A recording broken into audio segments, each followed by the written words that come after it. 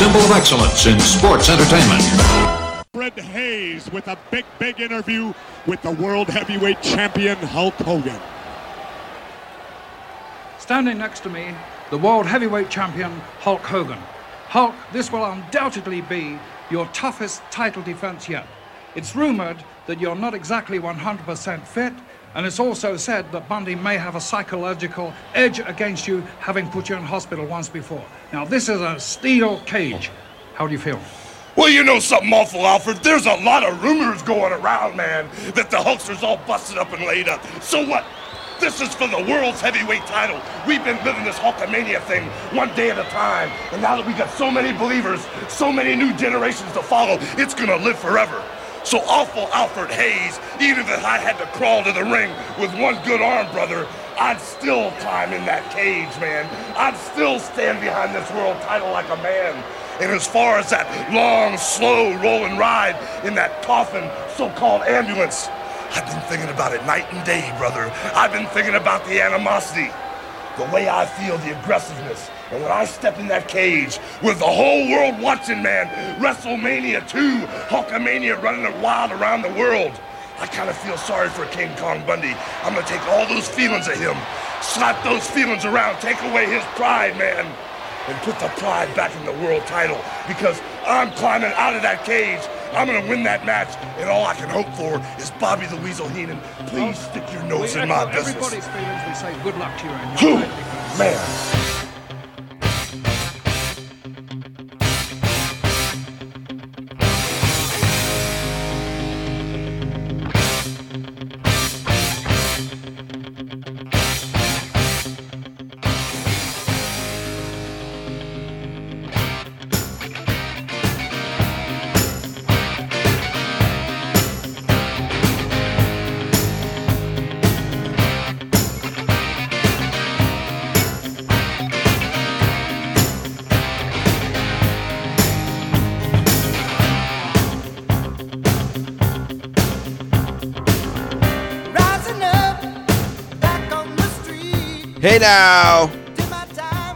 Hey now, and welcome to the very first 24-inch podcast. My name is Steve Bennett. I am coming to you live from Buffalo, New York, and with me tonight is my co-host from New Jersey, Hollywood, Dave Rollins. What's up, Dave? Well, hold on, brother. I'm from the fabulous Kearney, New Jersey. Kearney, New Jersey. But remember, a lot of people know Kearney, New Jersey for one thing, and that's Soccer Town, USA. But I'm going to change that right here on a 24-inch podcast. I'm now going to proclaim Kearney as Soprano Town, USA, home of Satriale's Meat Market and a lot of other scenes as well. Satriale is a beautiful place. They had that accident, though. That guy was driving around like a maniac. What an asshole. That guy was an asshole. But welcome to the 24-inch podcast. Oh, it's great to be here, man. It's a long time coming. I'm so excited. I just got back from the gym. I feel like I'm so ready to get into podcasting. I feel like I could body slam Conrad Thompson. Here's what we are. We are a Hulk Hogan podcast, and this is how it happened. A couple months ago, when we were, say, like September, October of 2020, I was thinking that when the calendar flipped to 2021, I wanted to add a new podcast. I'm already the host of a podcast called The Sportscasters. I'll tell you about that more in a minute. I'm also the host of a side project called the Adams Division Podcast. I'll tell you more about that later, too. But I wanted to add something a little bit more consistent than Adams Division is, but not quite as consistent as Sportscasters is. That could be a side project, and I wanted to focus on wrestling. And I thought of a few different topics, WrestleMania match of the month, or a couple different things. But the only thing that really stuck out in my head is what I would really want to do was a Hulk Hogan podcast. And when I was thinking this, I had someone in mind to do it with me, and that was Dave. Fast forward a little bit, and one night, Dave and I are talking. We have never met in person, but for the last couple of years, we've known each other on the internet, common interests, common friends. You see a post, you comment. David heard a couple of my podcasts. He sent some emails in. Calvin Crowell, shout out to him. He was a mutual friend, so whatever. And our friendship had been building over the last little while, and we were talking about podcasts once, and Dave should be in podcasting. He isn't. He's the biggest Hulk Hogan fan I know. I had this idea, and within You're too kind. within 24 hours, it kind of came together. Is that how you remember it, Dave? That's how I remember it, man. And it wasn't just like a 12 beer conversation there. It's something that we stayed on and continued the conversation the next day and the day after that and the day after that. And I couldn't thank you enough for thinking of me and having me to be all, we're joking around here already a lot, but in all seriousness, thank you from the bottom of my heart. And it's something I always really wanted to do. But of course, the technology part, we've talked about that a little bit. We're going to have to work on that with me. But I think just like the great John Cena says, never give up. Here's what the podcast is going to be. I wrote a thesis for it. It's that each episode of the podcast is going to focus on a feud, a match, or event related to Hulk Hogan's run from 84 to 93. As we've talked, we've said, yeah, that's kind of going to be the focus, that era, but we might also want to do a WCW show once in a while. We might want to go back to 82 and the AWA. We might want to do Hogan's first run as a heel with Freddie Blassie. You might want to do something there. Probably not TNA, but maybe. So while 84 to 93 is the focus, every once in a while we might break that rule. There's going to be 3 types of episodes. Our regular episodes are going to be the non-pay-per-view, non-Saturday Night's Main Event matches or feuds, where we break down, say, a house show feud like 85 Morocco. You remember that one, Dave? I remember it well. April, May, and June at the Garden. So MSG Network. Yeah, so that would be maybe a feud that we might break down. Something that wasn't part of a pay-per-view or a big Saturday Night's Main Event blow-off. Those would be our special episodes, either multi-part or much longer, supersized type podcast. We're going to start with one of those tonight, by the way. We're going to start with the King Kong Bundy feud from 1986, which culminated, of course, with their steel cage match at WrestleMania 2. What the world has come to. Every once in a while, we'll do an interview. We'll get someone from wrestling or from pop culture or from the media who will come in and talk to us about Hulk Hogan. We'll do those once in a while, once a quarter maybe. We plan to do these bi-weekly, and this is important. We will rate matches, Hulk Hogan matches, but I want everyone to know our 5-star scale. Well, we got to say this every week, too, yeah, in case somebody's listening for the first time on a different week, not this very first pilot. Right, that 5-star scale is relative to Hogan matches. So the best Hogan match, the best few Hogan matches would be the 5 stars. The worst Hogan matches would be the duds. I don't know. I can't think of one off the top of my head. It's going to be hard for me to do that. But, right. I mean, let's say maybe a 1-star one. Off the top of my head, as he started getting a little, toward 91-ish, maybe some of the stuff with, he has a match with Typhoon on Coliseum Video. Couple of things like that. He started slowing down a bit there towards the end, or not putting in the effort. But the point being, the point being is that it's all relative to Hulk Hogan matches. We're not considering 89 Steamboat versus Flair when we're making this. Or Dave Meltzer, Japanese. Yeah, no, we're not acrobatic. We're not making those kind of judgments. So we're excited to do this. And in a minute, we're going to take a break, and we're going to talk about, we're going to start building up towards that Bundy match. But before we do that, I want to talk a little bit about the podcast and a little bit about the hosts. So, of course, we kind of broke it down. We laid down what the podcast is going to be. I'm glad you're giving it a shot. Glad you're listening to it today. 24-inch podcast is the name that we settled on. We had about 6, 7, 8, 9 names in contention. We always felt like 24-inch was the name, but there's a little bit of a brick in the wall. Yeah. Well, the name kind of could be a dick joke, but I just want to let everybody know Steve looked up on, I don't know what if he went on Pornhub.com, or I don't even know what he went on, but the 13.5 is the biggest size penis in the world. So I think we're good to go. Yeah, nobody's making a joke saying their dick is 24 inches. No, you can't make that joke. If that's true, it wouldn't be no joke. Yeah, it could be a serious matter. Everyone knows nobody's dick is 24 inches. Then there was the issue of Hulk when the Gawker trial. He kind of had this thing where he was saying, Hulk Hogan has a certain penis and Terry Bollea has another penis, but forget all that penis shit. Crazy kayfabe, brother. That's crazy stuff. The name of the podcast is 24-inch Podcast. We're excited about it. I became a wrestling fan way back in 1986, right around the time of the show we're doing today. The first thing I ever remember seeing was a Cindy hosted by Mean Gene, where he was talking about the attack of Hulk Hogan on Saturday Night's Main Event in Phoenix. We'll touch on that again today, too. That's where I remember kind of jumping in. I was all in when I started. I was a huge fan. I've been at some big events. I was at WrestleMania 6. I was at Survivor Series Deadly Game. I was at the TV taping where Steamboat lost the belt to the Honky Tonk Man. I cried for 45 minutes. Impressive. I went to a bunch of ECW shows in Buffalo, including a November to Remember pay-per-view that was here.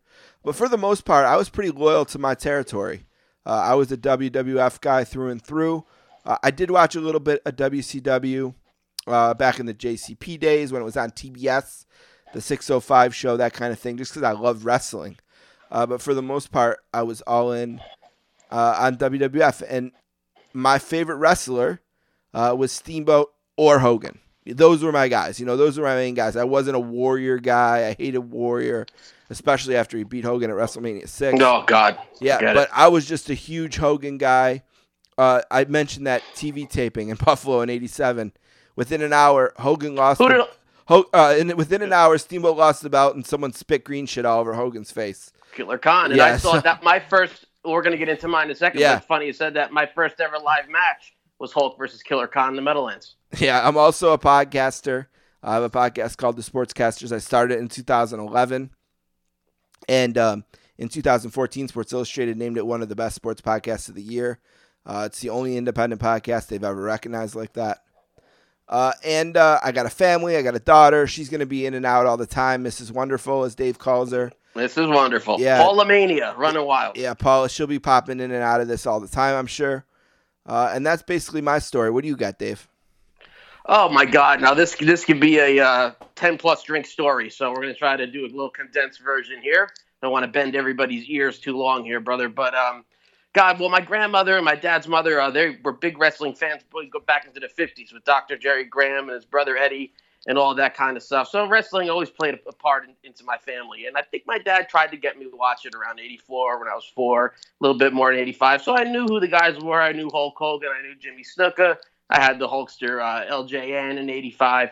But it wasn't until the feud with Hulk Hogan and Mr. Wonderful Paul Orndorff in 1986 when Orndorff turned that something hooked me. I think my grandmother used to put on, I guess it was the original version of Superstars of Wrestling was on late night on WOR 9 here. It later morphed into Wrestling Spotlight.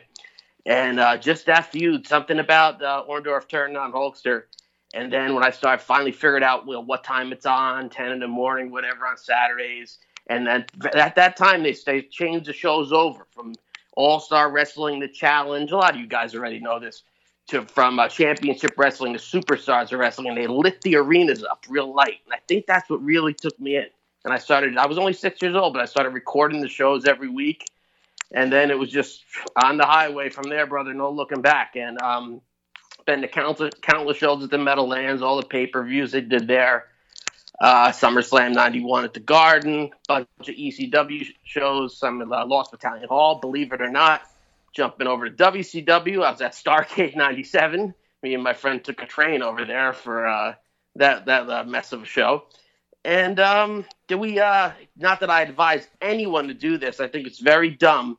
But we had a backyard. It wasn't backyard wrestling then, but we did it like basements and different things in high school. And it got over very well that we sold out a gymnasium in 1998. And hence, not just because of my good looks now.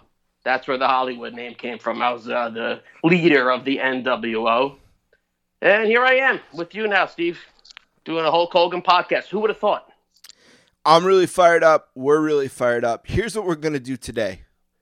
In a second, we're going to take a break. We're going to do some plugs, talk about some other shows that you can find us on, talk about some of our friends.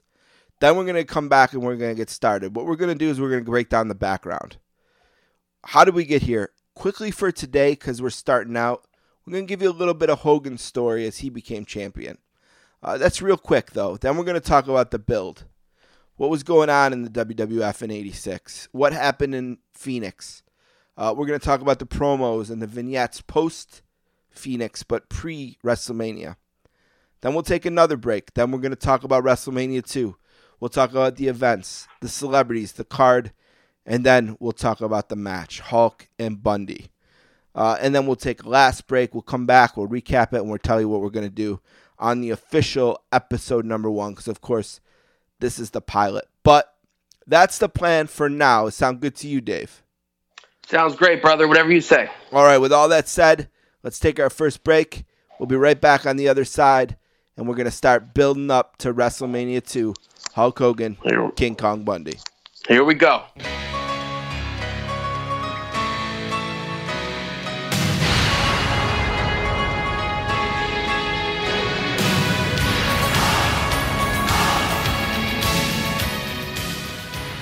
Thank you for listening to the 24-inch podcast. Don't forget to check out Steve's other podcast, The Sportscasters. It's at soundcloud.com/sports-casters. You can also follow Steve on Twitter at sports_casters. Follow Hollywood Dave Rollins on Twitter at HDROWLANDS. Don't forget about Greetings from Allentown with Peter Winson. It's 1 hour of wrestling TV from the last 40 years.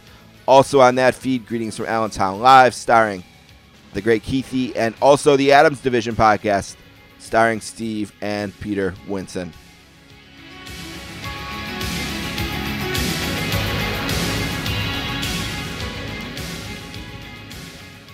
Welcome back to the very first episode of the 24-inch podcast. My name is Steve Bennett. My buddy Dave, Hollywood Dave here. Yeah, Hollywood Dave is in the building as well, and it is time to get into it. It is going to be WrestleMania 2, the match on April 7th, 1986. 3 different venues, of course, but in LA on top was Hogan versus Bundy. Before we can get there, we got to back it way up, way up. And for purposes of this podcast, we're going to back up to 84. So 84, going into 84, the company had been in the hands of Bob Backlund. He was the champ, kind of a boring champ. I don't know what you think of Backlund. I like his heel. Howdy doody. Howdy doody's all right. I like his heel work a lot better that he did with Brett and stuff like that when he came back. Tremendous. What was that, 95, I want to say? 94. July 94. Okay. Tremendous. Yep, 94. I like that better. But he had been champ for a long time. And he ended up dropping the belt to Iron Sheik. And Iron Sheik is what they call a transitional champion. Because Vince McMahon has decided to give the belt, to give the top of the card to Hulk Hogan. He wins the belt in January of 1984 at Madison Square Garden, and Hulkamania is born. Of course, the company builds itself up from being a regional territory to being a national promotion, and Hulk Hogan is really the driving force of that in terms of talent. And of course, Vince is the driving force. McMahon is the driving force in terms of business. And together, they kind of take over the wrestling world. WrestleMania 1 happens in 1985.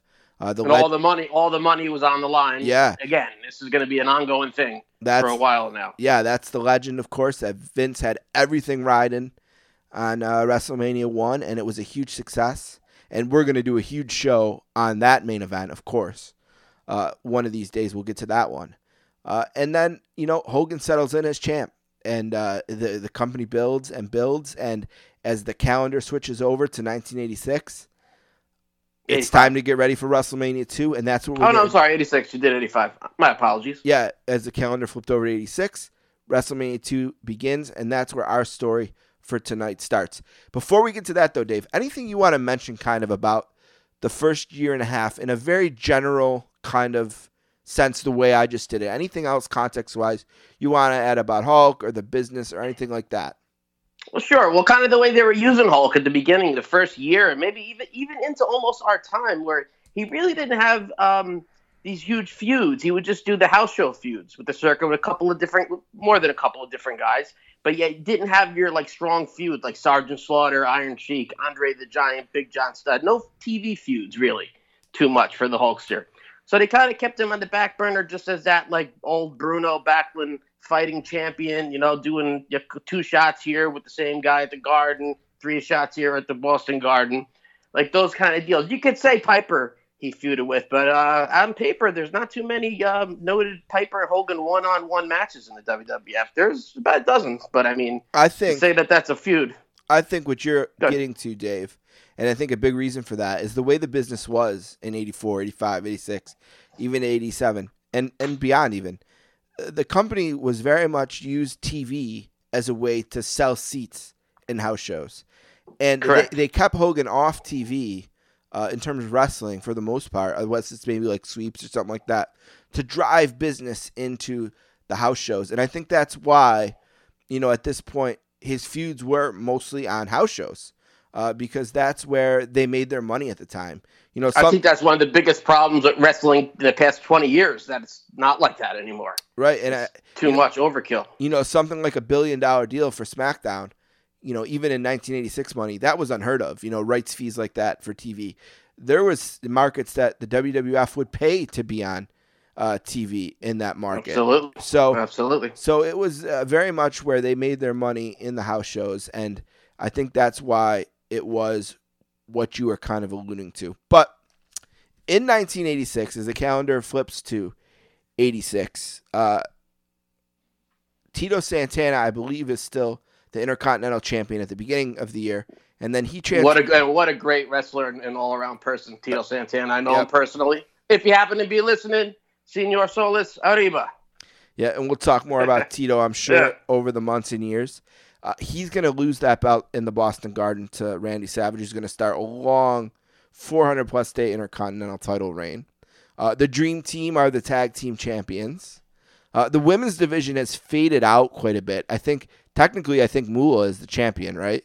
Yeah, she is. I just did a rewatch.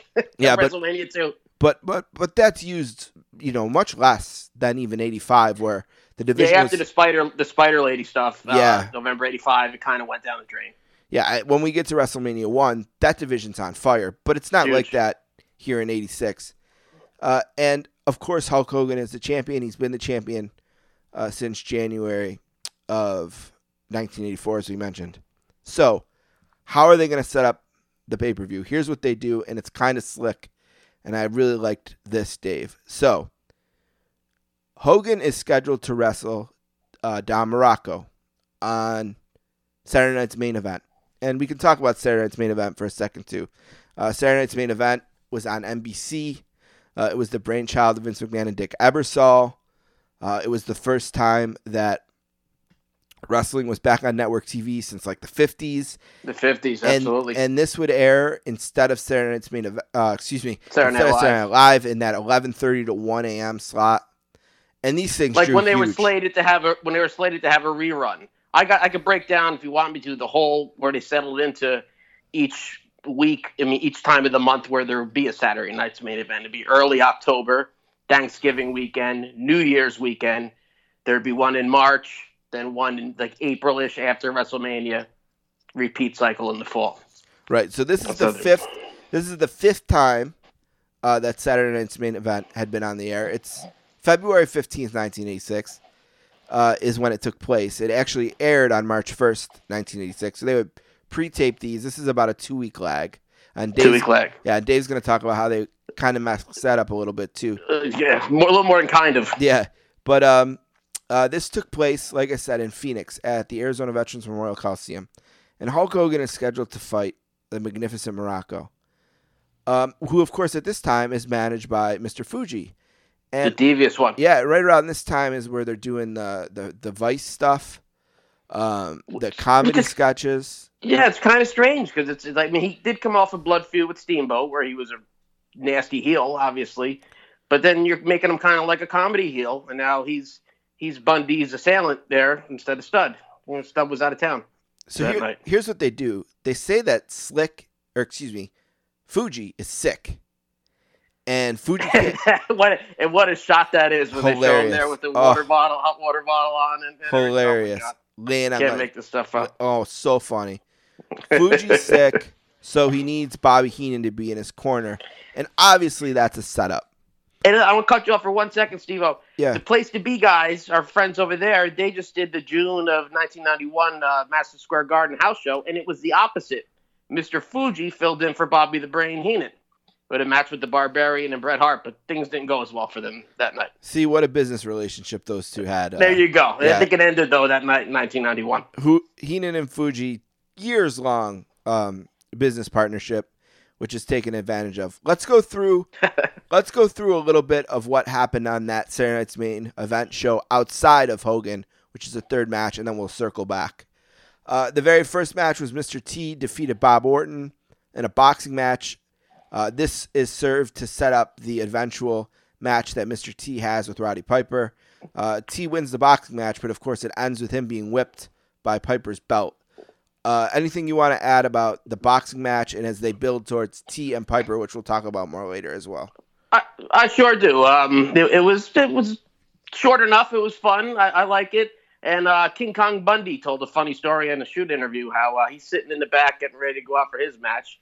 And after the boxing match and the angle was shot, they bring Mr. T back, and he's on the ground. They're giving him oxygen and everything. He's all out of gas. And Bundy's thinking to himself, oh, my God, Mr. T's a tough man. Like, what was Cowboy Bob Orton? He has children. When he comes back here, they're going to be wheeling him in on a gurney. Next thing you know, Bundy looks up from lacing up his boots, and he sees Cowboy Bob Orton smoking a cigarette, reading the Daily News. Yep, just strolling in like it was nothing. That's it. When you work every night, never underestimate a pro wrestler. Yeah, I love that story. And of course, Mr. T at this time is hot, but not as hot, of course, as he was the year before. Indeed. Yeah, just like anything else, some things start to, A-Team's ratings, I guess, you're a big fan, I understand. Yeah, I've been a hardcore A-Team fan literally since 1983. I've seen every episode. I don't watch season 5 much because it's shit, but the first 4... And which one, what year was that? Because I'm not that big of a fan. It's the last season. Episode 5 is the last season. The 87-ish? In 87, yeah. Okay. And the show lost, which was it tried to be more serious, and what made it great was kind of the cartoonish nature of it. I've seen the Hulkster ones naturally. Yeah, so now those aired right around this time, and those November 85 and January 86. Right, and those were part of season 4 of the A-Team. So by the time you get to 4, it's not the show that it was in March of 85. Season 3, which is almost the apex, it's kind of at the decline. So Mr. T wasn't as big of a star. It's further away from Rocky 3, of course, which was before the A-Team. But they're going to give him another go. He's going to wrestle Piper. They set that up there. The second, I'm sorry, I think it goes fine. But when they try to bring him back even one more time in 87, the star had faded. Yes. In 87. But I think we're okay here still. Yeah. All right. Number 2, King Kong Bundy with Heenan, of course, not sick, feeling well. Defeats the despicable Steve Gatorwolf in 41 What a despicable seconds. Piece of garbage. Yeah, a horrible human, a molester, just a real garbage D-bag. Besides getting into all that, if you want to get into it, he's caught shit. with shit. Piece of shit. But he tried in his debut, apparently, I guess on TV tapings of Poughkeepsie. They told him to go out and beat the jobber. You're our new Indian. You're our new Chief Jay Strongbow, because they were doing, Corporal Kirshner's the new Sarge, and C. Viaffi was going to be the new Jimmy Snuka. They kept trying to rehash things. You can't do Danny that. Spivey. With Barry Windham, yep. Exactly. This guy, when they say that old term, you had one job.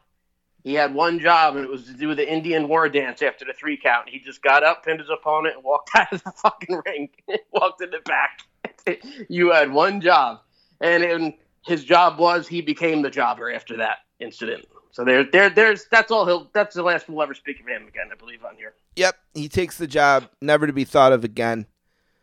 Then the match 3 is Hogan, but we're gonna skip that. We'll come back to it. The Dream Team, Brutus Beefcake with Greg Valentine, and Greg Valentine, of course, with Johnny Valiant. They're the champions. They had defeated the team, the U.S. Express. For those titles. In Philly, yep. Yep, and they're defending champions. They're beating the Bulldogs here on this night. Kind of a screwy finish. They beat Davey Boy and Dynamite with Captain Lou.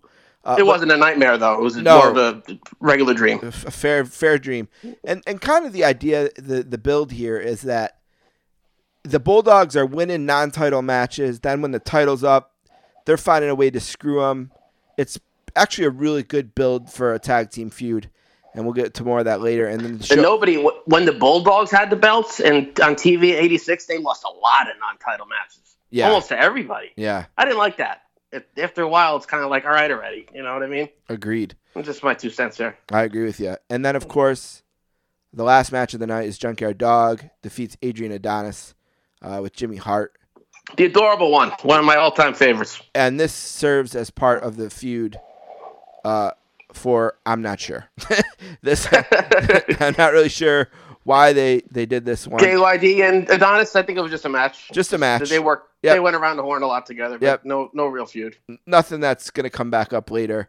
No. Like I said, there's 12,000 in the arena that night. They didn't come for JYD and Adrian. No. They came for Hogan, which they did most nights, and he wrestled Morocco here. We mentioned the setup. Heenan is at ringside instead of Fuji. Why is Heenan there? Because at the end of the match, they're gonna ambush Hogan here, and that's exactly what they do. They grab him by the arms. Bundy comes out of nowhere. Heenan's in the ring. Morocco's holding Hogan by the arms, and splash after splash. Avalanches first. Yeah, then they get him on the ring, and then they're doing the avalanche, and they're doing a number on his ribs. His ribs were worse than my poor man Drew Brees' ribs are right now. They went to town on these ribs, and it was really sad because everyone was there to see the Hulk debut his video for Real American. Real American. This was the night that was going to be debuted, and sadly that was debuted under a cloud of Hulk at the hospital. Mean Gene was with him there in Phoenix. And don't forget about the esteemed Dr. Bob Panovich. Who luckily happened to be in Phoenix that night, thank God.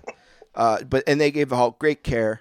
But of course, another part of this show was that the video did air the first time we see Real American. And what happened here is Hogan had transitioned out of using Eye the Tiger, which a lot of people forget that he did this. I know you didn't forget it, Dave.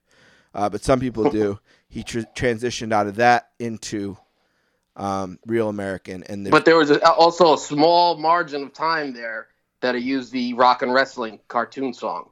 Actually, a match with Bundy in Boston in September, October, or both. He worked with them both 2 in a row there. He used that theme here and there. See, this is why I needed Dave for this podcast, because he knows shit like that. But the funny thing is, he went back to Eye of the Tiger at the Wrestling Classic, then went to Real American. Yep. So I guess they tried that. It ended up being Total Eclipse of the Heart singer. What is her name?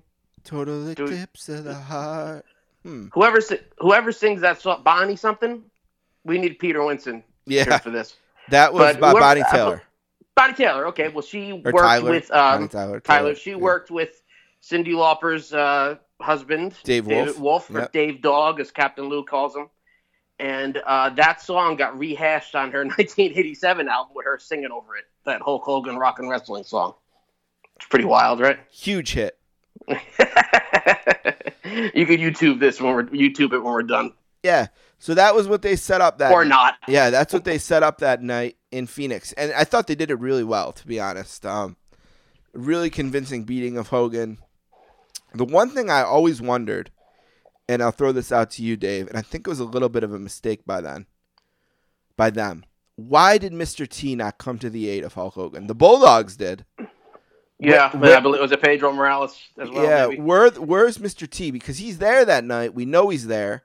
We know these guys are booked as really close friends. Hogan even went as far to go into Piper's Pit and sign Mr. T's name up for this match. I pity you fools. But yet this happens, and T doesn't come out. So I thought that was a little bit of a mistake. But you got to remember, Hulkster didn't come out for T either. He did not. Yep, he did not come out. It's pro wrestling, brother. I mean, we could probably bring up 24 times of these type of scenarios. Well, these are the kind of kayfabe debates I want to have from time to time. Yeah. And in kayfabe terms, I'm not happy that these two guys let each other out to dry. There's something. I don't want to get ahead of myself here, but there's something in the match that's going to take down a Hulkamania star that bothers me a little bit. That's that I don't think they should have done. So after Phoenix, Hulk is mostly out of action. Obviously, they're nursing the rib injury. Before we get to that, Dave, why don't you talk about the mix-up in terms of what they aired and how they aired it and out of order? Why don't you play in that right now? Yeah, I don't want this to be like the scene from the movie in Scanners where the guy's head explodes, but that's what may happen to a lot of our listeners now when I'm trying to explain all this shit. Okay, so they taped this angle, which you just went over, I don't have to explain it, on February 15th. It was a Saturday night, even though it aired 2 weeks later on Saturday night, March 1st. That Monday night, February 17th, the MSG network would air their live shows.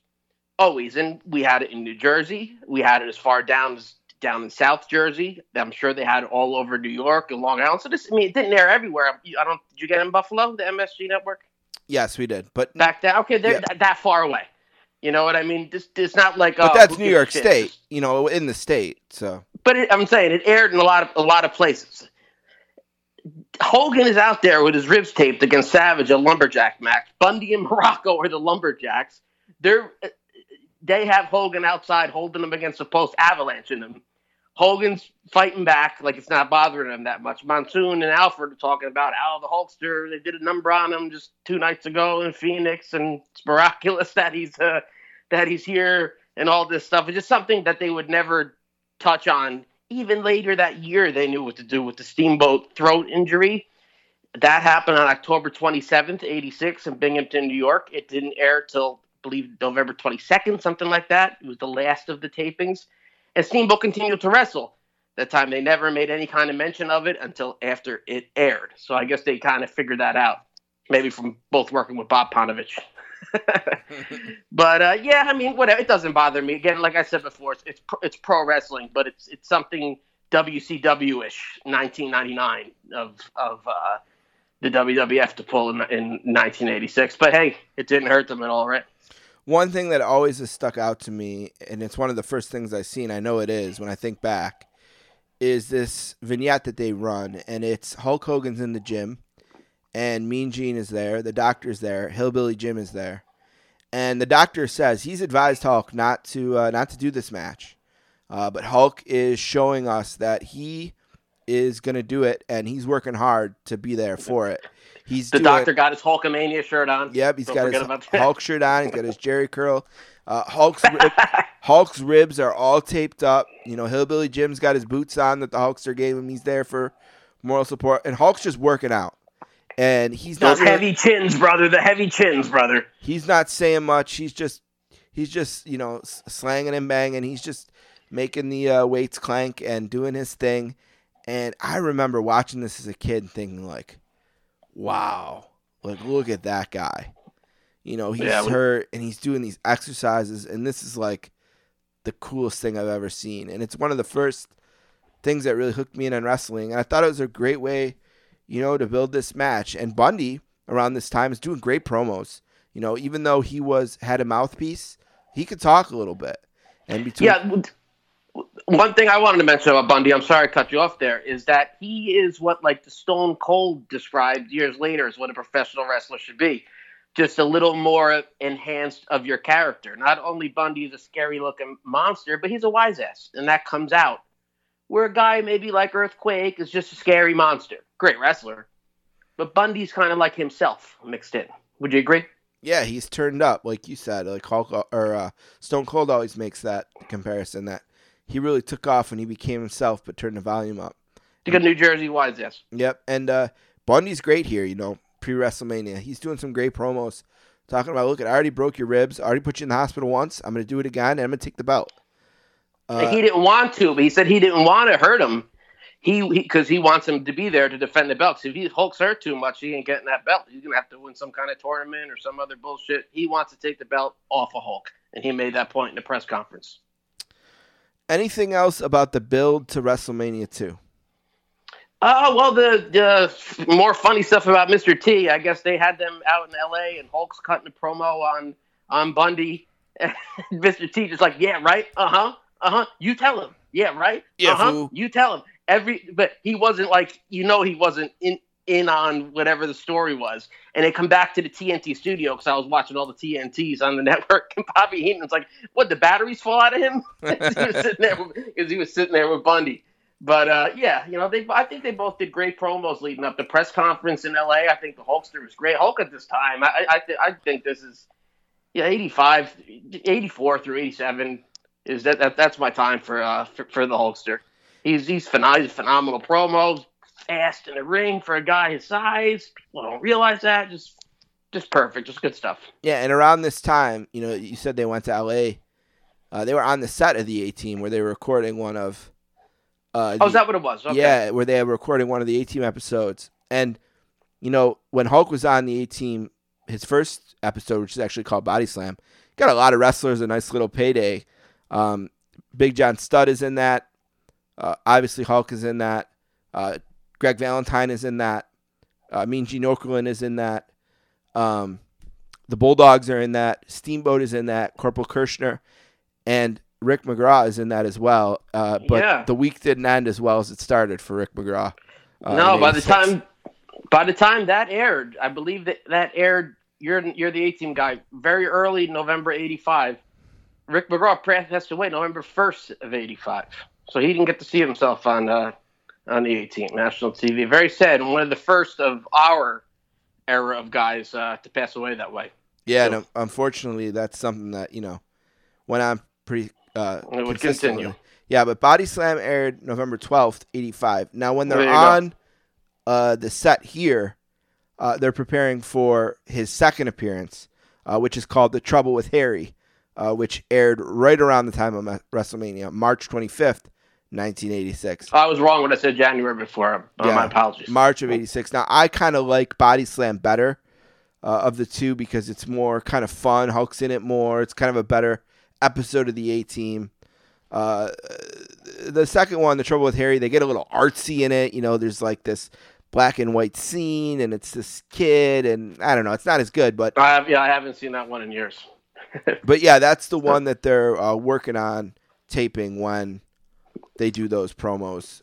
You're right, promo. Yep, exactly.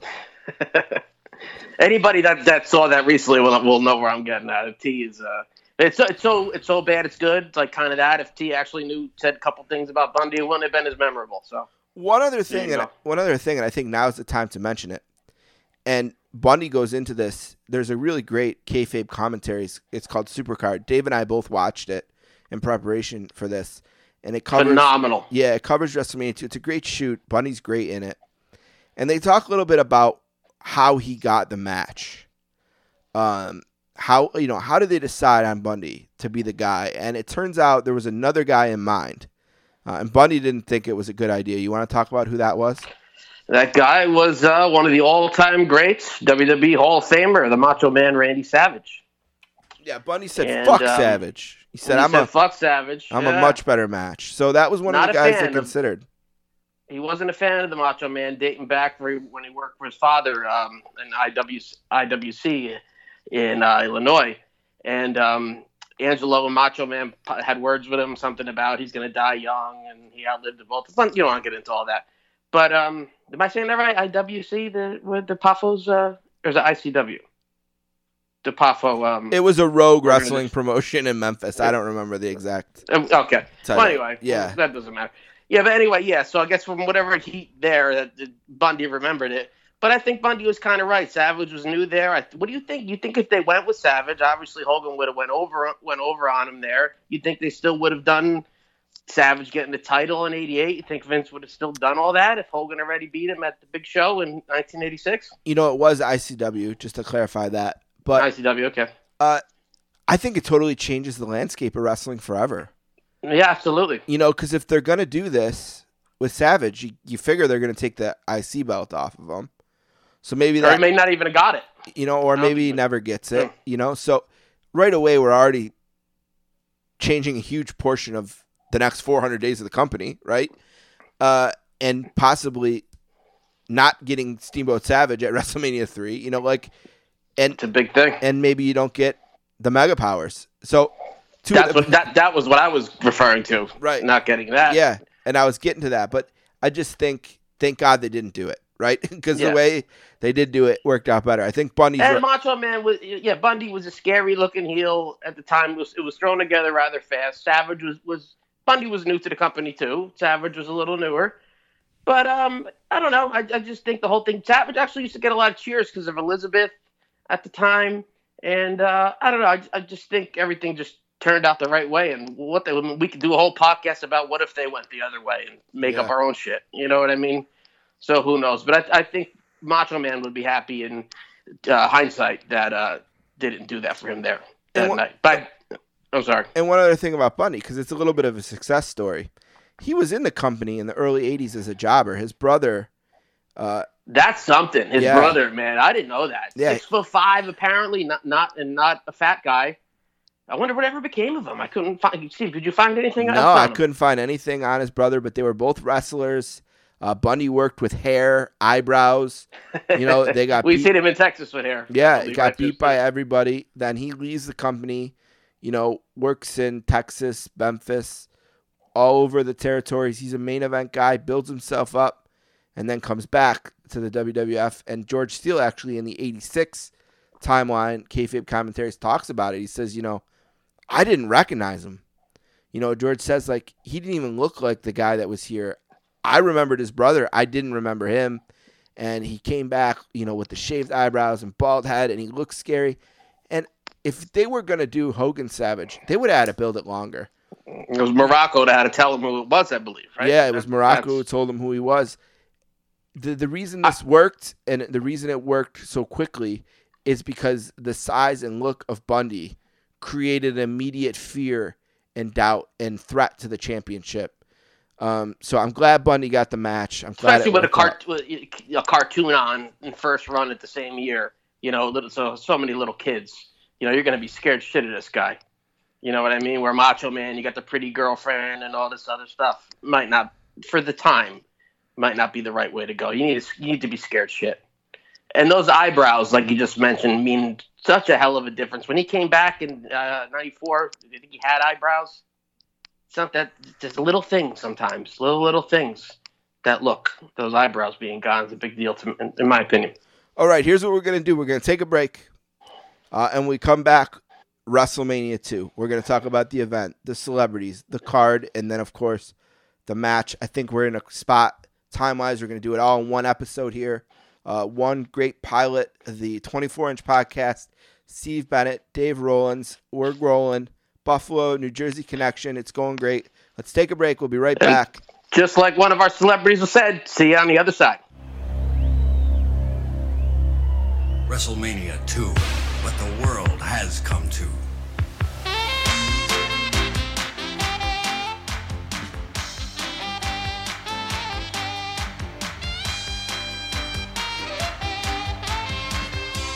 And now, Vince McMahon. Welcome back to the very first 24-inch podcast. Steve Bennett, Dave Rollins here, Buffalo, New Jersey. We're talking Hulk Hogan. We're talking WrestleMania 2, the main event. It is Hulk versus King Kong Bundy. Before we get to that, Dave, and we got a bunch of different things to talk about WrestleMania 2, I'm wondering what's been going on in the house shows, say, from around the time that they're done in Phoenix to around the time that they're going to do Mania 2. What's been going on in the house shows? Okay, around that time, the Hulkster has been working in a lot of tags at that time. A lot of smarks might get a little upset that he's not defending his belt there, so we might have to keep that from them. Although he's got injured ribs. He's got injured ribs, so you got to count on the JYD and Hillbilly to help him out there. So we don't want to upset Meltzer and his fans here on the 24-inch podcast. We don't want to upset anybody.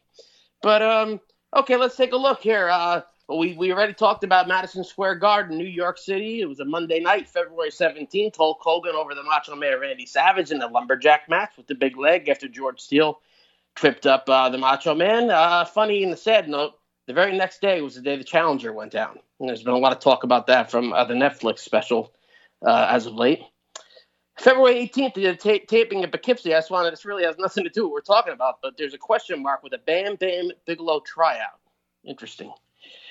Okay, and on February 22nd at the Met Center in Minneapolis, Minnesota, the Hulkster teamed up with one of your favorites, Ricky the Dragon Steamboat, over the strange combination of King Kong Bundy and his manager, Bobby the Brain Heenan.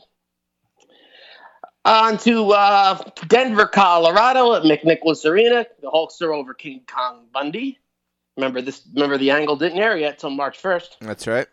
March 1st, we failed to mention that the Slammy Awards, the first Slammy Awards, took place in Baltimore at the Baltimore Arena the same night. Imagine, like I said, I didn't really get into wrestling to the Orndorff feud. Imagine watching that Slammys on MTV, then, I guess it was on around 9 o'clock, then turning over to NBC for Saturday night's main event. What a night of wrestling there. Yeah, what a night for a wrestling fan. Yeah. True, yeah. I love the second Slammy Awards, so I was watching in real time by then. Yeah. That's the fucking best. Same. But the first one, But Hulk was not there, actually, because he was in Houston, Texas, going over the Macho Man in front of 5,800 people only, for some reason, at the summit. And as we continue on, give me 1 second here, my friend. And a strange, interesting opponent for March 7th, a match with the Iron Sheik in front of 12,600 fans at the Silver Dome, the Superdome in New Orleans. The Superdome, brother, not the Silver Dome. Beautiful venue. Interesting matchup there. Yeah, one of the all-time greats. March 8th, we're with the JYD against the Funks. This is going to start an ongoing thing for a while. March 9th, JYD with the Funks. Right here in my backyard in the Meadowlands, walking distance from my house. 17,700 in the Meadowlands. See the Hulkster go over Big John Studd. Probably one of the last one-on-one meetings between the two of them. Okay, and then March 29th on television, the Hulkster went over Moondog Spot, getting ready for WrestleMania 2. Yep. A rare 16th, television appearance. Rare. Was that his March sweep? That I'm not up on. It's November and No, May? November and February. November and February. Okay, but we had to get the Hulk on TV there with the great Moondog Spot, who I believe I share a birthday with. And on to that, he died in the ring, obviously, so hopefully I don't die doing a podcast. On to the next thing is March 16th, Madison Square Garden. No Hulkster, but headlining is King Kong Bundy over a dear friend of Hulk Hogan, Hillbilly Jim, in front of 20,000 fans to sell out. Underneath is Santana Savage, but they still managed to sell out. And, sorry, remember, I'm doing podcast, these notes here. You're doing fine. Just keep reading them. You're fine. Stop starting Keep reading them off, brother. Yep. Okay, all right. What else you got? Where am I here? Okay, then we're going to go on to post-WrestleMania at this time. No. Hold it up. We're only going to WrestleMania. We're only going to WrestleMania. Oh, we're only going to WrestleMania. Okay. Yeah, okay. So that's where we're at, house show-wise. And you know what I like about that? A lot of what Dave mentioned, those are going to be shows. You know, Hogan working with Funk, we're going to definitely do. Hogan doing tag. We're going to get a lot of that stuff in on the regular shows here as we go forward. So I like Dave reading that because it kind of gives us a window into where we may or may not be going. So the World Wrestling Federation on tour. That's right. So keep that in mind. All right. WrestleMania 2, April 7th, 1986. It's a Monday. The only WrestleMania to be a Monday. And you had recently heard a theory. I think it was your father. What was his theory as to why did he think it might have been on Monday? Well, like we've seen Bundy mention, Ali Frazier was on a Monday night in Madison Square Garden, and that was in 1971. In 1970, something similar happened. If I'm off with the dates, you correct me. Monday Night Football started in 1970, and Sundays, a lot of men would stay home with their wife and children and watch the games and not go out to bars. Sunday was, a holy day, this and that. But then, so Monday night would come along, they'd go out in their ties and their business suits and get drunk, and the cops would probably not make too big a deal about it, driving around and this and that. And so Monday night was a big night out for men there. And then the WWF did their house shows at the Garden, always on Mondays. And to this day, when the WWF is doing well, we got sellouts for Monday Night Raw. We had sellouts for Nitro in the 90s.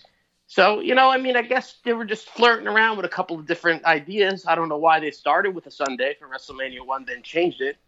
And keep in mind, SummerSlam was a Monday night, albeit in the summer. It was in the summertime, late summer.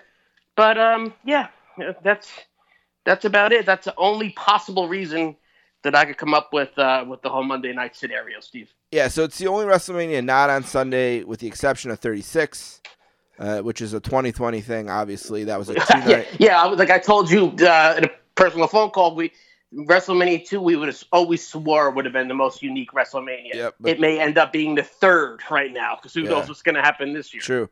Now, here's what was so unique about it. It was 3 separate venues, the Nassau Coliseum in Uniondale, New York, the Rosemont Horizon, the legendary building there in Rosemont, Illinois, Chicago, essentially, and the Los Angeles Memorial Sports Arena in Los Angeles, California. Now, everyone's always said that Starrcade was once in 2 different venues, and that kind of a dick 85. Yeah, a dick measuring contest. Vince wanted to one-up them. I don't know if that's true. I believe it to be true, but I just don't see why. Yeah. I don't see it being us from this part of the country. I thought those NWA Remco or AWA figures were knockoffs. I don't know, man. I just don't think the level was there to even care. Silly. They draw 40,000, 85 fans. L.A. This is where? Oh, all together. Yeah, all together. L.A. and New York are fine. For some reason, no one went to the Chicago one. Maybe because they just did the Wrestling Classic there in November. Yeah. That was about 15,000. That could be a reason. Remember, they were at these places monthly. Yep. Then. But for whatever reason, it didn't draw. Maybe the price too. Because from everything I've heard, WrestleMania. I always wondered a lot expensive. of people that really I didn't know. Yeah, A lot of heard people it was maybe expensive.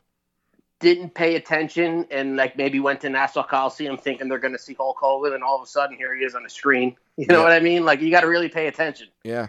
To know he's not going to be there live. So that could be another reason. Obviously, with 3 different venues, you got 3 different sets of announcers. Vince McMahon is in New York with Susan St. James, who was a popular sitcom star and was also married to Dick Ebersol. So kind of know how she got that gig. And possibly could be Miss Elizabeth's older sister that smokes 10 packs a day. Not a bad-looking woman, but that voice. Yeah, the voice is not great. Rough. Yeah.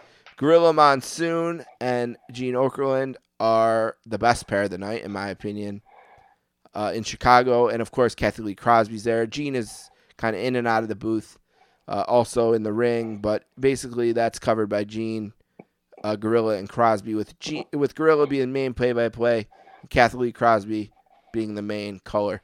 Yeah, and then, Ernie Ladd. This is something I always wanted to ask you for your opinion, and I've always wondered this. How do you look at California? Was Jesse on play-by-play and Alfred on color, or vice versa, or both? In your opinion, who was the play-by-play man and who was the color man between Jesse and Alfred? 100% Jesse. Jesse, 100% what? 100%. Play-by-play? He introduced the show. He was the guy. Welcome to Los Angeles, California. This and that. And I think he would be the one saying, Hulk with a big... I think they maybe started switching off a little bit here and there, but it's Jesse. I agree. He's with Alfred Hayes, who we'll say is on color, and then Elvira, who has a beautiful set of knockers, and still does. Yeah, to this day. She was, a scary movie. She had a show. She would introduce these scary movies and stuff. She was a celebrity in the 80s. Well, Steve, why couldn't we name our podcast after that? What would it be? Elvira has nice knockers. I'm just kidding around. I mean, if you can come up with a good name, we consider it. I love beautiful breasts. So there you go. Yeah. Who doesn't? The ring announcers, it was Howard Finkel in New York, Chet Kopic in Chicago, and Lee Marshall in L.A. He was great in L.A., I thought. He was very good. All right, you want to do celebrities right now? Yeah, let's do celebrities right now.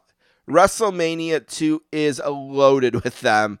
Almost comedically. It's unbelievable. I'll give you the celebrity, what he did. You give me your first reaction of who he was, what he did. Oh, just this is going to be scary. Take your best guess. If I got it, I'll give you a yes or a no. I'll tell you. Oh, what am I going to? I'm sorry. I'm telling you what he did. I could do that. No, I'm going to give you the celebrity. Yeah. What he did at the event. You tell me why he was famous. Oh, Jesus Christ. Okay, go ahead. All right, and we'll see how. Yeah. All right, let's see. This is going to be good. So Ray Charles sang America the Beautiful. An easy one to get you started. Yeah. Easy one. One of the all-time great rhythm and blues singers, one of the greatest, greatest musicians in the world of all time. And I think everyone talks about Aretha Franklin's rendition at WrestleMania 3. I like Ray Charles at WrestleMania 2 even better. Goes on a little long. Yeah. Well. Celebrity guests in attendance for New York include Cab Calloway. Heidi, Heidi, ho. Just like King Kong Bundy said, besides that, I don't know much about him. He's a blues singer, I guess. Daryl Dawkins. Yeah. I'm giving that one to you. Well, yeah, I did a book report on him in the 6th grade. He played for here in the New Jersey Nets. First guy to break the backboard. Yeah, Cab Calloway, by the way. Chocolate Thunder. Cab Calloway's from Rochester, New York, just down the road from me. Yep. Okay. All right, G. Gordon Liddy. G. Gordon Liddy, part of President Nixon's group there. Yeah, That's all I got. Really random. Joan Rivers, the beautiful comedian. Well, yeah, that's easy. Yeah, I mean. Joe Frazier. While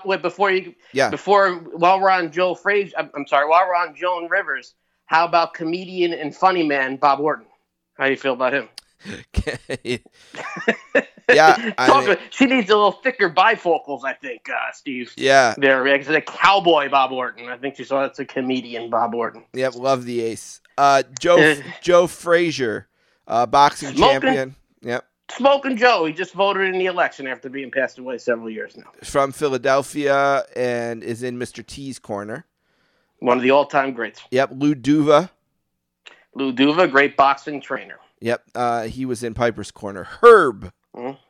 Herb is a Burger King contestant. Whatever. I think they were going off the popularity of Pee Wee Herman, maybe. Yeah, basically he was on Burger King commercials. Yeah, if you went in there and you found him on a map, like Where's Waldo or some bullshit, you need Peter Winston for this one. Yeah. He'll tell you the whole thing, I'm sure. More about him later, or about not him. More about Herb? More about burger commercials. Burger commercial, okay. Yeah. Susan St. James, we already mentioned her. Susan St. James, and also I think she may have, imagine her at a dinner party at George Foreman's family's house. All the Georges, she would say, because all his kids are named George. Do you remember? Jesus Christ! Do you remember her popular television show? Can you name it? Kate Nally, brother. Yep, there you go. Kate Nally ran from 84 to 89. Yeah. All right. Also, we're gonna move on to Chicago now. That was just one city of three. The almost celebrities. I don't know if I have anything left. Yeah, in Chicago, back to burgers. The funniest and most hilarious cameo of the night. Clara Peller. Tell us about Clara. Who is Clara Peller, Where's the Beef? I mean, she was, God bless her. I just posted this on my Facebook the other day. An old broad. She was 84 at the time. She passed away in 87 at 86. Something like that. I could be wrong, but right in the mid-80s. And Mean Gene announces her, and you see her go to probably Mel Phillips or somebody. Now? Should I get up now? And she waves the microphone instead of saying "Where's the beef" into the microphone, she waves it to the crowd, which I can't complain about being a Motley Crue fan because Vince Neil does do a lot of that, and I defend that. So hey, Clara Peller, Vince Neil, I love you both. Dick Butkus. Dick Butkus, football great, legend, Chicago Bears legend. Who doesn't know the big man? Ed Too Tall Jones. Ed Too Tall Jones, Dallas Cowboys. Yep. And no, I'm wrong about that. He wasn't on Different Strokes, was he? I do not believe, but he was supposed to be in the match, in the Battle Royal, and he couldn't get cleared based on his contract. Back to Different Strokes, I know Kareem Abdul-Jabbar did the teacher. But do you just mean as like in a cameo, or do you mean cameo? I thought another tall guy did. Yeah, that could have been gentleman true. Like him. I could be wrong. Yeah, that could be true. Never mind. Edit that part out. Now you got Peter Winston yelling at us. Don't bring it up if you don't know the answer. Ozzy Osbourne. Oh, who's that? You gotta explain that one to me. Rock and roll legend. He's in the corner of the British. I just said British Bulldogs forever. You're supposed to go out on the road with them. I bought a ticket for the Meadowlands, and Ozzy wasn't there. I wanted my money back. Now, I'm just going to name a bunch of football. You know what? I'm going to save those guys for when we talk about the Battle Royal. And then Kathy Lee Crosby was in color. We mentioned her. I'm not too familiar with her, to be honest. I mean, I know her from WrestleMania 2, but that's the one so far that I know the least. All right, so Kathy Lee Crosby, a beautiful gal, much nicer voice. She's 75 years old now. She was born in Los Angeles, California. She was a national spokesman for Dodge Automobiles on the Lawrence Welk Show. She was a tennis player in her youth. She was really good at tennis. She graduated with a degree from the University of Southern California, where she was pre-med. She became a professional tennis player. She played at Wimbledon between 67 and 70. Eat your heart out, Kathy Lee Crosby. Rick Martel should have said. And then she was an actress. In 1974, she starred as the title character in the film Wonder Woman. Had to be like a different version, right? Television film, yeah. So a television film. Oh, television. I'm sorry. Okay. Yep. She was a TV series That's Incredible. She was the co-host, and that was right around this time. Went from 80 to 84. She starred in Lifetime movies. She did all kinds of this and that kind of stuff. She had a hot and heavy relationship with Joe Theismann. How about that? Yeah, so she got busy with him. But did she get his trophy or not? Well, she helped glue his leg back together after LT snapped it in two. There you go. We move on to Los Angeles, WrestleMania 2. There we got Ricky Schroeder. Silver Spoons. We got Robert Conrad, not to be confused with Conrad Thompson, of course. Robert Conrad, I could body slam before going to the gym. Conrad Thompson's gonna take a little more, maybe getting on the gas a little bit. Conrad, we love you over here still. Yeah.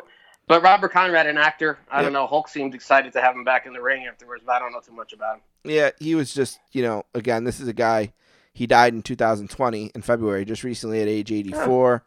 Well, God bless him. But yeah, just an actor, I think I kind of looked him up. Hawaiian Eye, The Wild Wild West. Jingle All the Way, he played a cop or something. Yeah, so he did a lot of that kind of stuff. Who else? The great Tommy Lasorda. That's without mentioning. Yeah, Dodgers. And we talked about Elvira. So I think that is most of the celebrities. It's an obnoxious list. Now, who would you say? I guess Ozzy. I mean, you're a big sports guy. I'm not. But who would you say is the biggest? The biggest of all of them? Is it still Ozzy? Is it Ozzy? Yeah. I guess there's no wrong answer. Yeah, I mean Joan Rivers is a pretty big star for a long time. Yeah, they're neck and neck. I'd say. Yeah, Ozzy's got to be the answer. But if you don't like rock, Tommy Lasorda Tommy Lasorda is huge in baseball. And Antacid. And Stuttering John interviews. Okay. Daryl Dawkins was a pretty big basketball player. Yeah, it's probably Joe Frazier is a huge star too. That's of course. Yeah. Okay, well, I still think it's a hit or miss list if we're being honest. And we failed to mention that the $6 million man, his name's escaping me, is a no-show. Yeah. Lee Majors. Okay. Does not show up. Andre the Giant did the part in that show. All right. Eighth wonder of the world. So they get to New York. They start with that. Vince McMahon we mentioned on commentary in New York. He's with the beautiful voice of Dick Ebersol's wife. And we talked about this last night. The problem with the three events, and the technology is so ripe, that they really rush through New York. Yeah, I think it's almost like me getting ready for my first podcast. When are we going to do it, Steve? We're going to do it now? We're going to do it? You know what I mean? So it's like, let's get this fucking shit over with. And like George Steele said, when he was sitting with Vince, when that feed hit Chicago, pop. Yeah. Then it's a little relaxed. The first match is Mr. Wonderful Paul Orndorff versus Magnificent Don Morocco with Mr. Fuji, and it ends in a double count out. Terrible. Yeah, Morocco cut a promo before the match saying Mr. Wonderful was an embarrassment in WrestleMania 1, and it'll be the embarrassment. 86. It'll be the embarrassment of WrestleMania 2. Why didn't we see them? Well, that's part of the rush. I never seen that. It was like Howard Finkel breaking and then tell you about the Nassau Coliseum 2 weeks from this Monday night.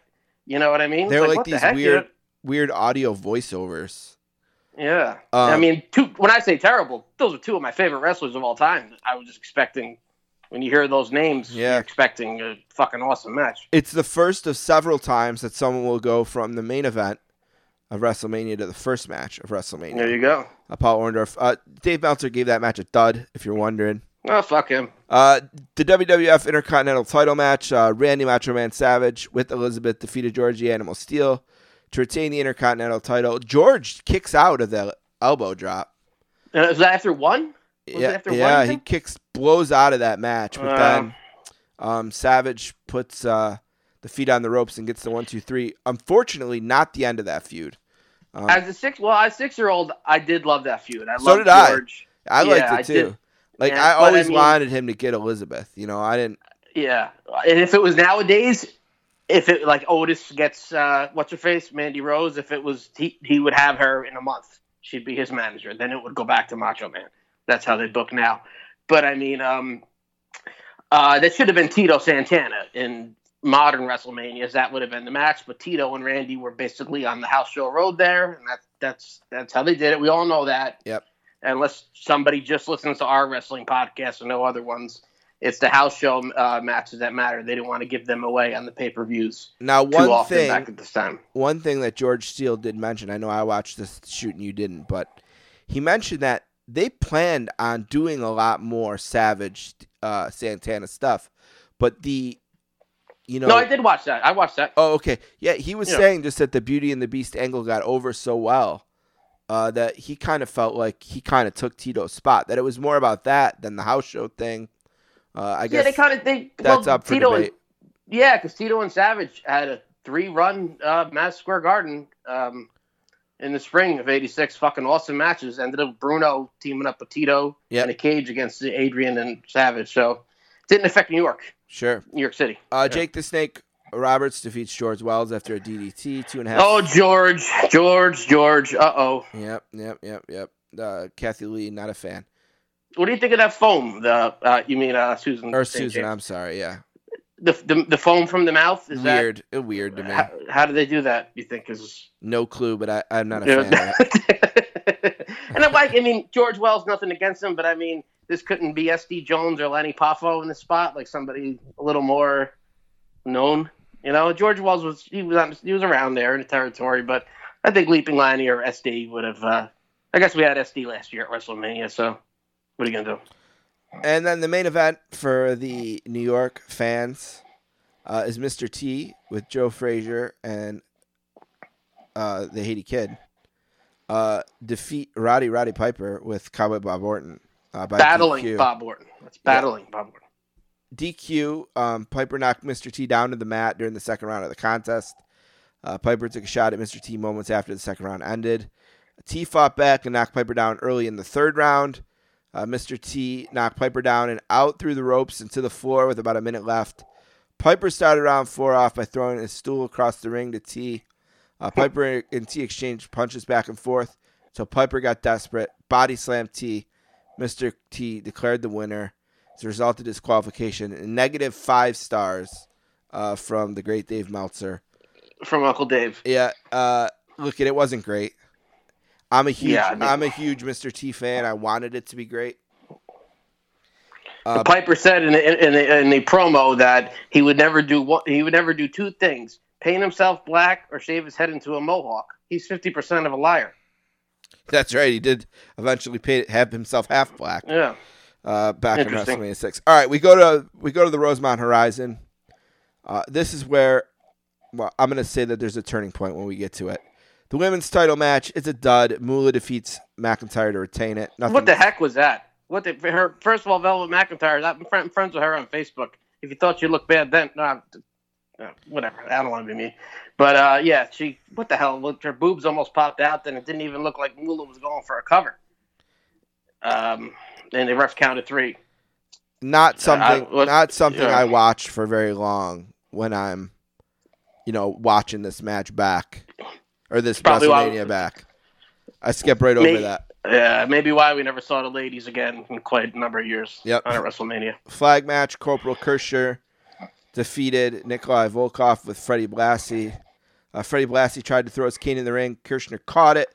Used it on Nikolai for the win. Another dud for Meltzer. Now, this is where it changes, right? WrestleMania 2 doesn't have the best reputation. But right about here, I think, is where it really turns into a great show. Yeah. I mean, like we said, if they were in one arena, let's say they were in L.A., and it was Gorilla and Jesse on commentary, the same matches, even the Moolah shit, I think it would have been so much. It would have been on par at WrestleMania 5. Yeah, maybe they pace themselves a little bit better. They don't rush the as announcing, much. Brother. That's why we love a lot of those events, because of Gorilla and Jesse make them so much better. So I think that hurts us a lot for sure. Well, that gets us to the Battle Royal, and it's a mix between football players and wrestlers, of course. And I think what I'm going to do is I'm going to go in the order of elimination. And as we go through that, we'll talk about who the people are. I will say this. Big John Studd went into the match with a chip on his shoulder thinking, NFL players shouldn't be in the ring with wrestlers. And that was kind of the build of this in general. The dud. Yeah. Big John Dud. Meltzer gave this 4 stars, by the way. Oh, this is awesome. 4 stars? Yeah. 4? 4. Get that. I mean, all right, but I just don't. I love it. I agree, but I just don't get his way of. I don't know. Like, you would think maybe he'd give it 2, 2.5. Okay. Well, his thinking. We'll just take it. I can't get into his head. How about head. that? Yeah. How about we'll just take it? All right. Order of elimination. 1 and 2. King Tonga and Jimbo Covert eliminate themselves. That's 1 football player down. Okay. And one badass Tonganese. Tough motherfucker, right? And granted, great person. Yep, Ernie Holmes is eliminated Ernie number Holmes. 3. Jumpin' Jim Brunzell, half of the Killer Bees. And huge fan of Bruce Springsteen and the E Street Band. Number 5, Tony Atlas. The thing about my career is too much, too fast. As he says Tony, gotta love him. Yep. He's another one that loves those feet.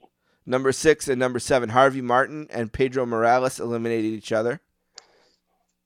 Pedro Morales, this is his only WrestleMania appearance, if I'm correct, right?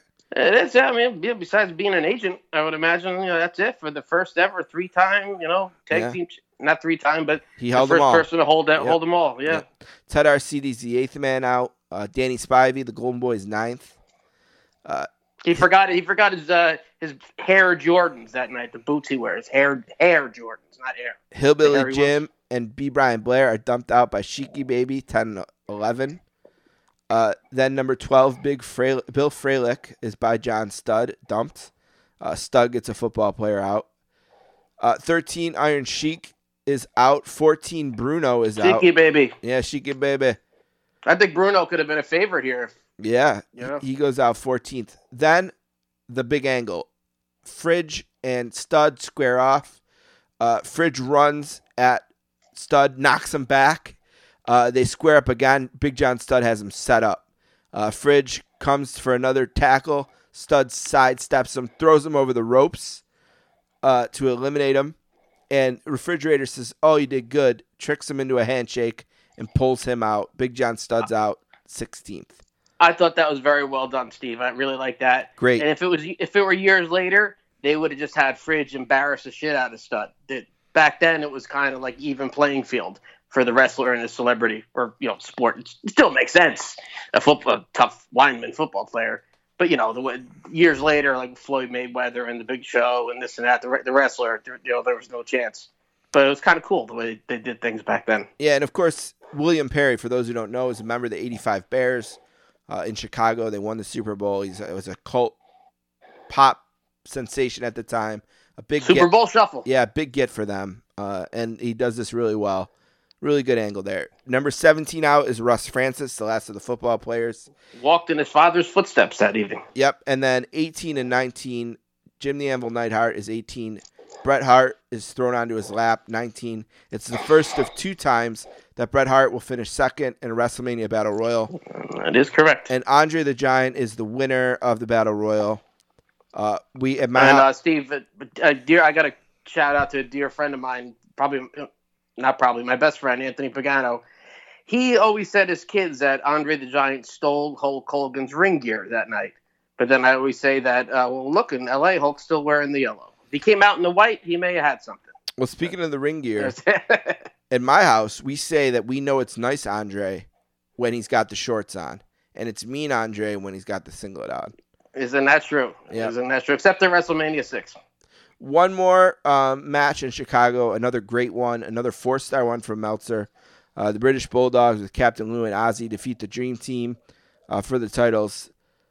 The finish is Davey Boy Smith flinging Valentine into the corner, knocking heads with Dynamite, and literally knocking him into next week. I'm sorry, I wasn't listening. I was having a nightmare. Yes, it was a nightmare for the Dream Team, as Gorilla would say for years and years. I think up until Brutus and Greg feuded, I think he would still spit that out. Yep, and I don't know if that was. It's one of my favorite. It's one of my favorite matches in wrestling. Oh, it's an awesome match. It's an awesome match. It's awesome. I love watching it. And that's it. We go to L.A. My favorite of all time, Ricky the Dragon Steamboat, defeats Hercules Hernandez, as he's called then.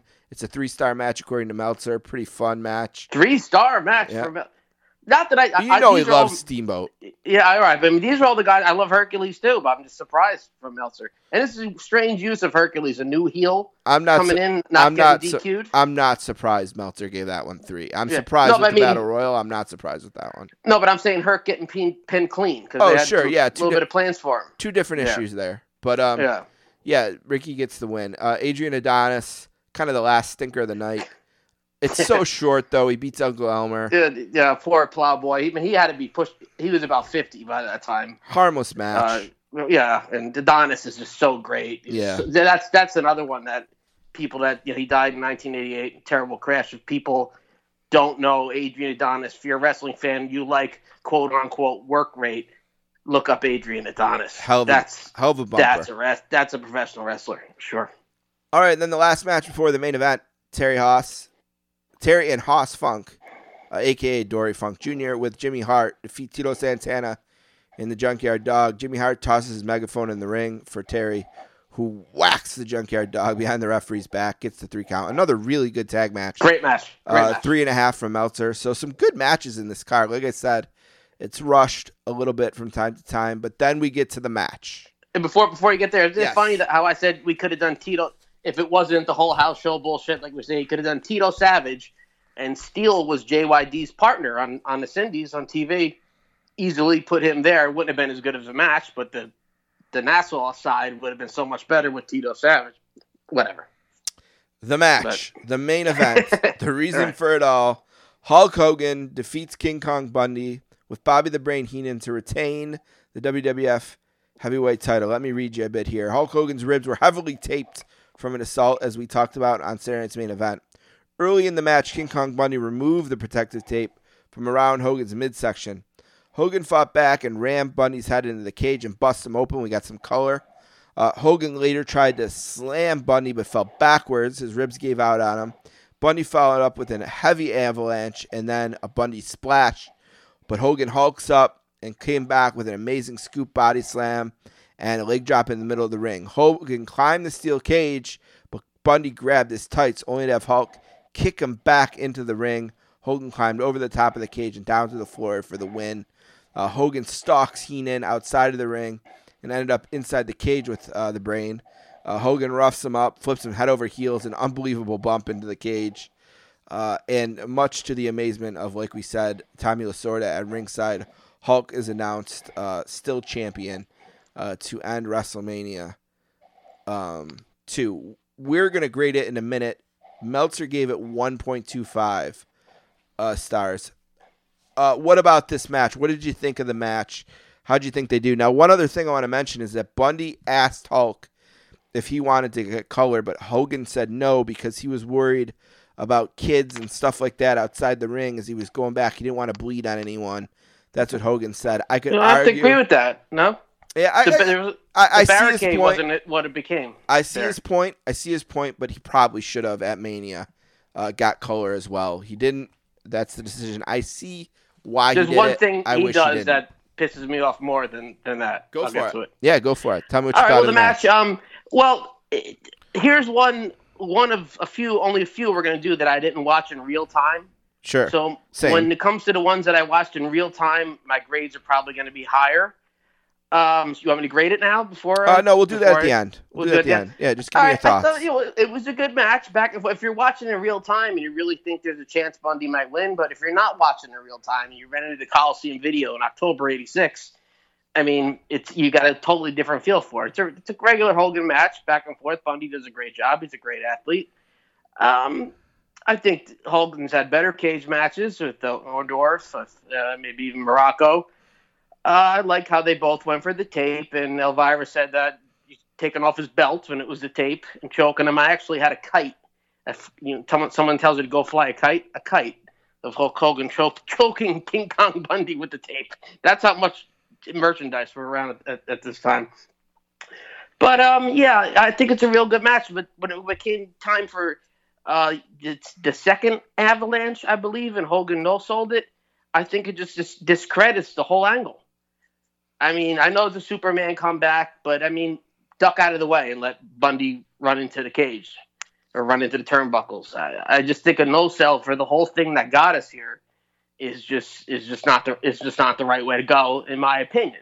Now, in kayfabe, if I'm coming back in kayfabe, I would say that the emotion of the night, the adrenaline, the energy from the Hulkamaniacs at the building, he just found another gear there. That's good. No argument here. Yep, and was able to fight it off. I see what you're saying. That's what I would just say as a response. There's no argument here. But I mean, if you're gonna, we didn't get into the post stuff yet, but they went on the road a little bit, and a lot more tag teams still. Tag team stuff with Stud and either Hillbilly or JYD on Hulk's side. But I mean, discredit. It just brings the mark down, the star down a little bit. That's all. Fair enough. And but it's great. I think Elvira did a great job in it. It's like one of her movies with the blood. She's the best of the three. Yeah. Oh well, by far. Yeah, she's the best of the three. Yeah, I mean it's a good match. It gets you really excited. But again, until we start getting to the me in real time, is when I can really dig deep into it. So I wasn't quite in real time yet. But I like it. I like the match. I think it did what everybody expected. I think it just met expectations right on the dot. I remember that I was watching the TV week to week at this point then, obviously. And they said, Mean Gene said that it would be available to rent, Go to your local store and get the Coliseum home video this Tuesday. I asked my mom 97 times that day, can we go to the store yet? Can we go to the store? Can we go? I want to go rent it. And I went to the Wegmans on Dick Road in Cheektowaga, the suburb where I live here, and rented it. I was the very 24-inch road or Dick Road? 24-inch road. 24-inch Dick Road. I was the first person to rent that tape. And I was about 3 or 4 days late returning it because I was watching it so much. And it was the coolest, the Coliseum home video box with the different color lights. Yeah. It's so cool looking. And I absolutely love that. So, all right, I'll grade the match first. Listen, like Dave said, I didn't get to watch this live. And obviously it's the last time I won't watch a Hogan WrestleMania match live. Same here. Every single match that Hulk has ever wrestled from 87 to present at WrestleMania, I've seen live. Same here. And I've seen every probably you too, every WrestleMania live since then. Since 3. No, I missed a couple. You missed one? Yeah, I think I know one of your stories. Yeah. Well, I think I remember that. Yeah. I should have been at 8. What was 18? The one in Toronto? I think it's 18. Yeah, I should have been there for Rock, but I was chasing some tail that weekend. I couldn't make it. That's all right. But you didn't know it was going to go that way. Nobody did. I think if I knew it was going to be that legendary, yeah, that was probably in the end better than the pussy, but absolutely. I didn't know at the time. No, I mean you got to send me pictures. I was a very young man. Yeah. I think I was 21 years old. So we were 21, 22. Yeah, my mind was just unfortunately not in the Sky Dome in the same way that it was, in 1990. It's in a different kind of dome. Right. The size of it, I don't know. But to get focused here, yeah, I didn't see this one live, but like I said, I rented it as soon as I could. Literally the first one to rent the tape. And there's something about it. I think WrestleMania 2 in general,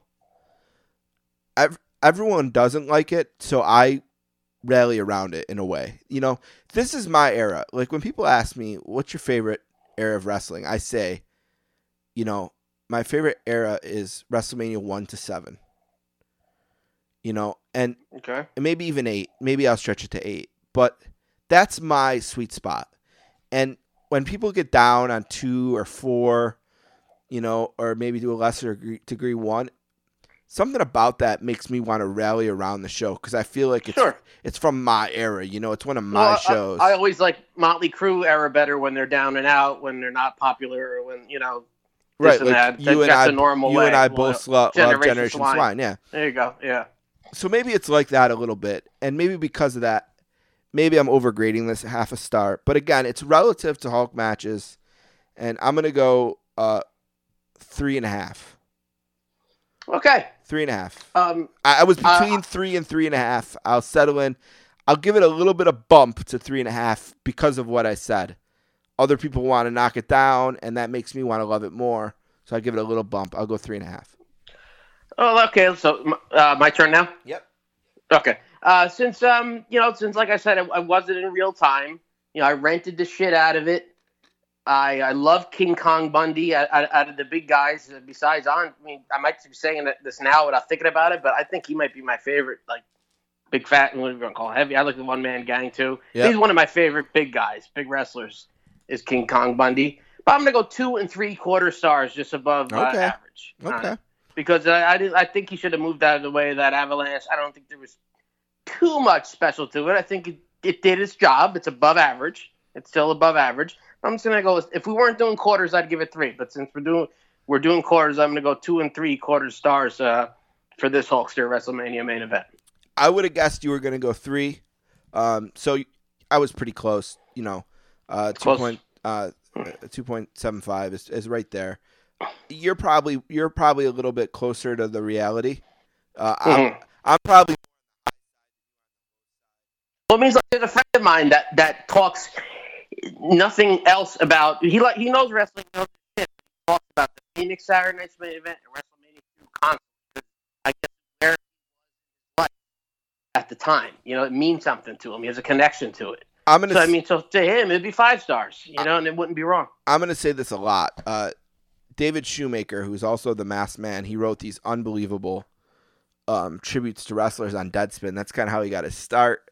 And then he worked for Grantland, wrote about wrestling there, and he wrote a really great wrestling book called, I can't remember the name of his book. It's on my bookshelf signed somewhere, but it's a great book, wrestling book it's basically about dead wrestlers. But The Masked Man, okay. Yeah, The Masked Man, David Shoemaker's his name. He works for Ringer now. He was on the Sportscasters once, and he said one of the smartest things that I could ever say about wrestling. He said, wrestling exists in people's past. And I think that's so true on every level, and it's what you just said, that wrestling exists for your friend. This is where it is in his mind. It exists in this era, And for me, where's wrestling for me? It's in that 85 to 92 era range, Yeah. So, I just think that, of course, that plays a part in it.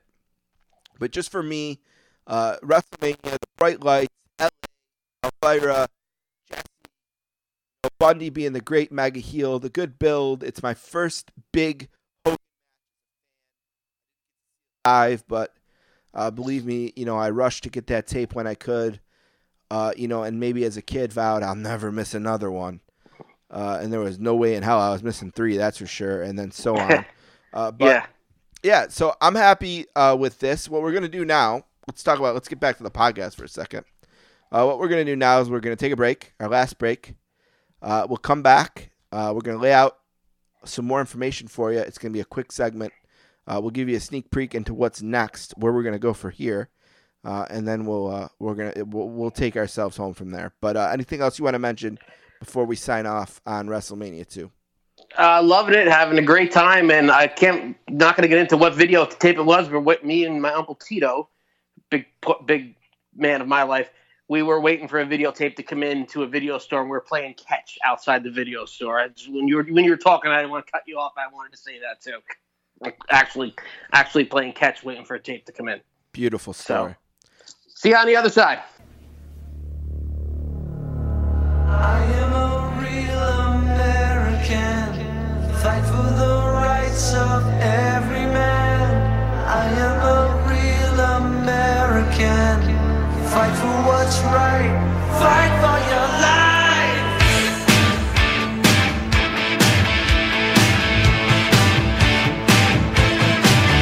When it comes crashing down and it hurts inside.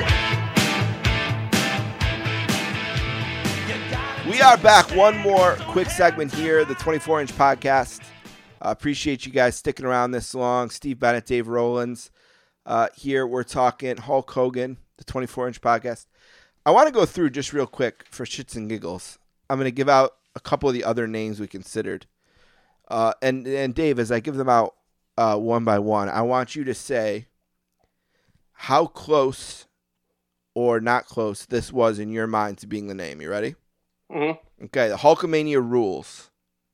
Not close. History of Hulkamania. Not close.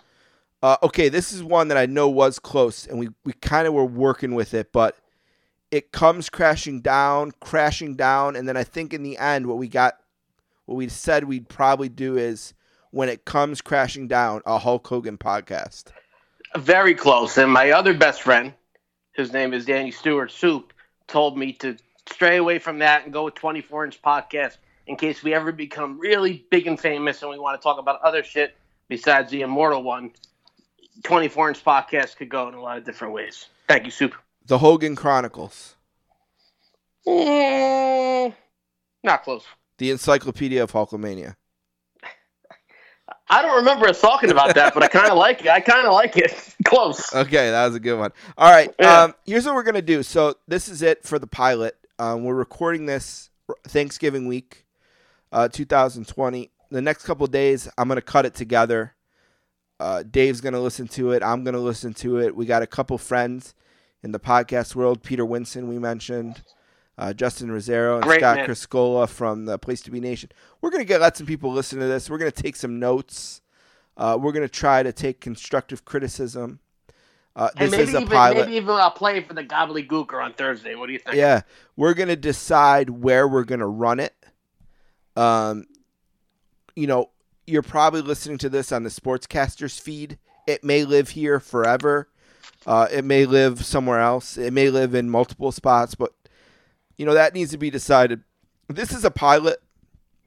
I know as far as I'm concerned, it's going to be a series. I think Dave feels that way too. Oh, you bet your ass. Yeah. So, even at this point, I think we both kind of feel like it's a successful pilot. But we're going to use the next month or so. Maybe not even that long. But we're going to take the next week or two. Maybe it's probably more realistic because I want to do another one quicker than I thought I would. But we're going to take the next couple weeks. We're going to listen to some feedback. We're going to try to get better. We're going to figure out where we're going to put this. And then we'll be back for, I guess we'll probably call it Season 1, Episode 2. We'll have Season 1, Episode 1 be the pilot. And we'll be back with Season 1. It's like how they call this the Sopranos pilot, but it's still the first one. Still Episode 1, right. Still Episode 1. Yep. So what? No fucking ZD. Yeah, that's the one. Right. There you go. And then what are we going to talk about? Season 1, Episode 2, Dave. Let them know what the topic we decided is. Well, I thought this is the most recent legend, unless I'm forgetting someone. My apologies fast, but the most recent legend that passed away that meant something to me is the Ugandan headhunter, the giant Kamala. And around Christmas in 1986, like I said, I got into wrestling in August of 86. I was the biggest maniac of all time, and Christmas is the biggest time ever. December 26, 86, Hogan and Kamala, MSG Network.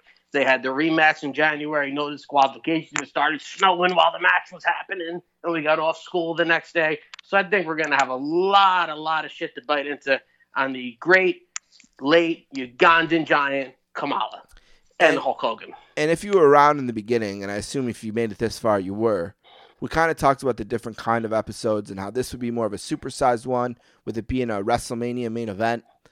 This would be more. The next one's going to be more of a regular podcast. It would be more of a regular house routine. Show. Yeah, a house show one, a smaller feud. I kind of, as a kid, very much remember being petrified that Kamala was going to. Oh my God! Kill Hulk Hogan. I don't want to give away spoilers, but there's a lot to get into here with this one with me. That's why you asked me this. That's why I picked this one. So we'll leave it at that. Now listen, Dave. I want you to have a great Thanksgiving. Happy Thanksgiving. Especially happy Thanksgiving to Tammy, but especially to Mrs. Wonderful Paula Mania. Tell her she better eat her turkey up and get that protein going to get those pythons ready so she can kick Hollywood's butt one of these days. But between now and then, I want you to say your prayers, eat your vitamins, and make sure you're back. Vitamins. Yep, and make sure you're back for another Hulk Hogan podcast. 24-inch podcast to be exact. Brother.